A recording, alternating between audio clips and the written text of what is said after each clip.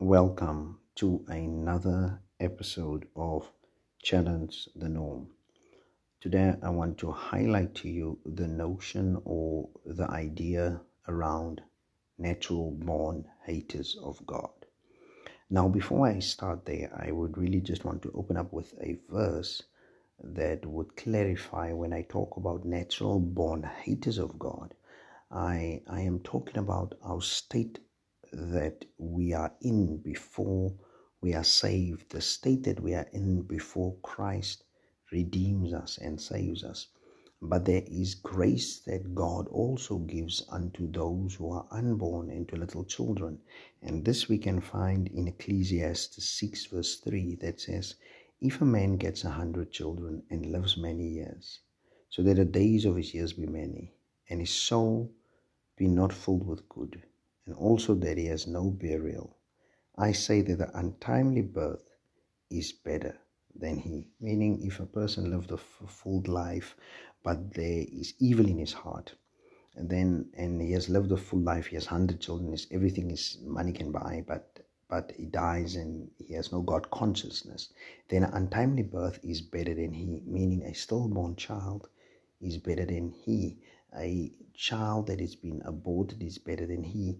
A young child that passes away without having any conscience or God conscience is better than he. So I'm not talking about that. I'm talking about our state of sin. I'm talking about our natural inclination as people is to hate God. Well, I'm going to allude to that later on. We often criticize biblical heroes like Adam and Eve, and we said if we were there, we would have never eaten the fruit. But still, without Christ, without Him saving us, we would have eaten the fruit. We often look at Abraham and David and Jacob, and in the same situation that they find themselves, we say on the other side of reading the text, we would say would have acted differently. Yet there are situations in our lives that we act the same way as a rebellion against God. Human beings has been endowed with so many great gifts from the Lord. First of all, it is a creature that is created by God, where God Himself says in Genesis 1, let us make man in our image. We are created in the image of God. Second of all, the incarnation happened where God Himself was manifested in the flesh. God became a human being. You know, that is great honor bestowed upon this human body. Humans can pray according to scripture. I don't know how angels operate and how they ascribe honor to God, but humans can pray. Animals cannot pray. Humans can pray. There is a distinction between us and animals. There's a distinction between us and angels even. Angels are ministering spirits that we have the ability to pray. We have the ability to seek the face of God. With human beings, the Holy Spirit dwells in us. But in our natural state, we do hate God. Without salvation, the state of being that we find ourselves in is natural born haters of God. I know this is challenging. And our state of being reflects our hatred towards God because we are in a state of obedience and rebellion. I know this is a hard pill to swallow. And immediately you would bring me to the fact, what if the person grew up in a religious home and the person has never shouted out, God, I hate you. And the person grew up in a religious home where both mother and father were religious people. Even in that, all the good, and immediately we will allude to good works or the works that the person is doing. The person can go to church. The person can go to any religious institution. The person can pray. The person can read the Bible.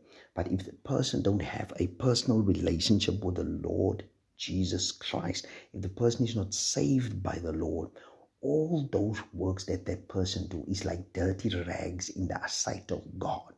You are still in an act of rebellion and hatred towards God. Because without salvation, we are haters of God. I can see this already. Some of you find it difficult to grasp. and maybe allude to your moral character. You don't steal, you don't drink, you don't smoke, you don't do all of those bad things. But let me say this. You can be an outstanding person according to your own standards. But as soon as a Bible verse touches on the things that you are doing wrong, you immediately reject that Bible verse. And you say, that's nonsense. I don't have to listen to this. In that fact, where you reject the word of God, even in the smallest, you reject him. And I want you to go with me to the Bible, because I can talk here, but let us go to the Bible.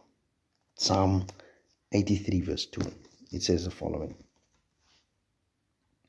For your enemies make a tumult, and they that hate you has lifted up the head. Talking about God, verse 1. Keep not silence, O God. Held not of peace, and be not still, O God. For lo, your enemies make a tumult, and they that hate you have filled up the head. So there, in the natural state of humanity, in our natural state of being, we are haters of God. We hate him. We hate his holiness. We hate his purity. We hate his righteousness and his justice, because if it were up to us, I would not have forgiven my enemy. If it was up to me, I would have not turned the other cheek. If it was up to me, I would not give my enemy something to drink. If it was up to me, I would not give my enemy something to eat. Look at the natural inclination of man. But Zechariah 7 verse 11. But they refused to listen, and they pulled away their shoulder and stopped their ears that they should not hear. Yes, they made their hearts as an adamant stone, lest they should hear the law and the words which the Lord of hosts has sent in his spirit by the former prophets. Therefore came a great wrath from the Lord of hosts. These people, God has warned them through the prophets, and yet they rebelled against him. They made their hearts like an adamant stone. It's deliberate. We hate your words. We don't want to listen to this. So we will make our hearts of stone, and we reject your message. We hate you. We hate you. That's actually what they were saying. And look what the consequences of this is. Therefore it come to pass, as he cried, they would not hear. God cried out to them. They would not hear. So they cried, and I would not hear, says the Lord of hosts. But I will scatter them with a whirlwind among all nations whom they knew not. Thus the land was desolate after them, that no man passed through, nor returned, for they laid the pleasant land desolate. So this is what is happening. Our natural state is to hate God. Without Christ, we are haters of God. We are natural born haters of God. That's why the Bible says we need to be born again. The process, or when we are redeemed by Christ, it means our works cannot save us. Our good deeds cannot save us. Our nice words cannot save us. Nothing can save us what we can do out of our state of sin. The only one that can redeem us through what he has done on the cross of Calvary, he was the perfect one. He was the one that laid down his life for us. And through that, we become the righteousness of God. He was the ultimate substitute for us. And through that act of him being the substitute on the cross for our sins, what we have done wrong, he brought us into a place where we can say we love God and we keep his commandments, not through our own works, but it's through grace and through faith. John chapter 3 verse 19 and 20. This is so interesting. And this is the condemnation, that light came into the world. Listen to this. And men loved darkness rather than light, because their deeds were evil. For everyone that do evil hates the light. Neither do they come to the light, lest their deeds should be reproved. Sure. But he that does the truth comes to the light, that his deeds may be manifested, that they are wrought in God. So they are brought in God. They have their origin in God when you walk in the light. But when you hate the light, it means that you love your works of evil. Oh, this is amazing. It's interesting. Many would disagree with me on this, but let's go to John chapter 15 quickly. John chapter 15. Verse 18 says, "But if the world hate you, you know that it hated me before it hated you." Verse 22 from chapter 15. "If I had not come and spoken unto you, they had not sinned. But now they have no cloak for their sin. He that hates me hates my Father also." So they did not only hate Christ, but they hated the Father as well. The Bible says in Romans 8 verse 17 that the carnal mind, 8 verse 7, that the carnal mind is enmity against God. You are an enemy of God if you have a carnal mind. If you are not led by the Spirit of God, you have a carnal mind, meaning you stand in direct opposition of the Lord and Savior Jesus Christ. Listen to what the Bible describes as the state of humanity. Romans 1 verse 28. "And even as they did not like to retain God in their knowledge, God gave them over to a reprobate mind." A reprobate mind is a mind void of judgment.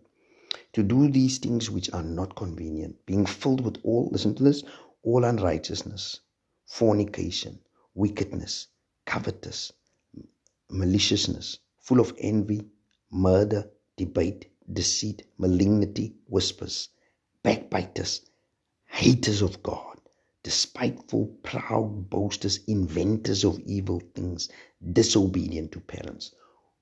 In our natural state of living, the Bible describes us as haters of God. But it doesn't end there, because I've got good news for you. Our state of hating God can be revoked when we allow the one who is salvation himself, Christ Jesus, to enter in our lives and to bring a change like you have never seen before. Verse 11 of Ephesians chapter 2.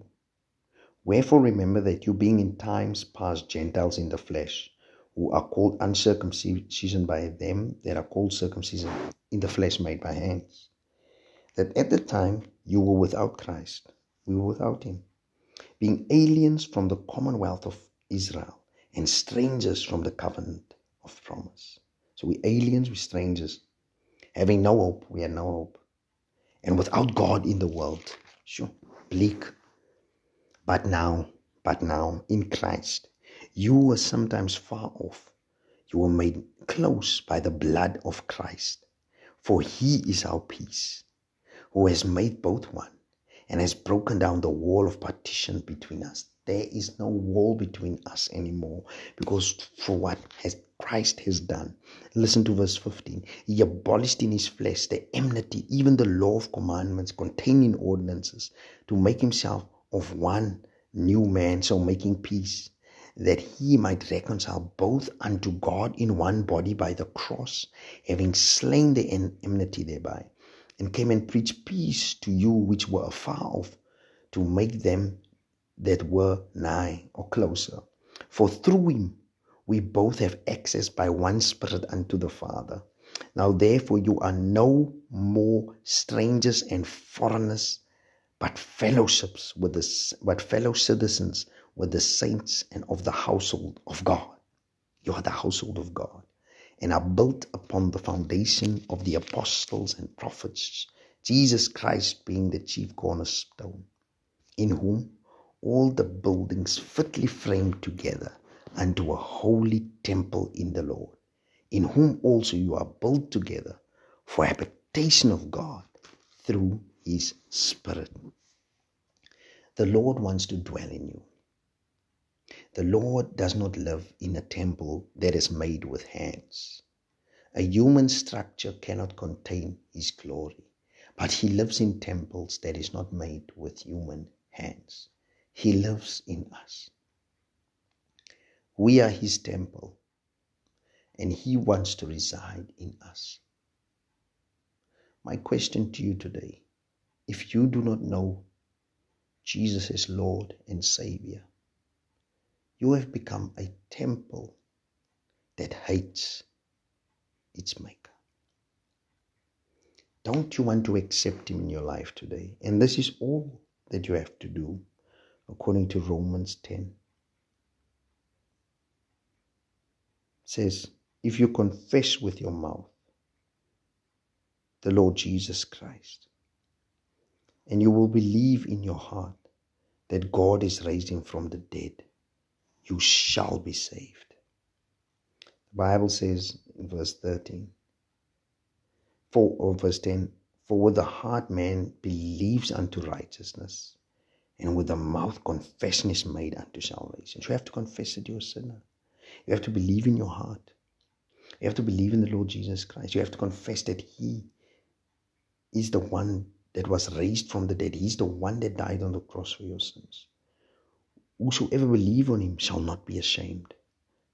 Verse 13, for whosoever shall call upon the name of the Lord shall be saved. With that, I want to conclude tonight with a prayer.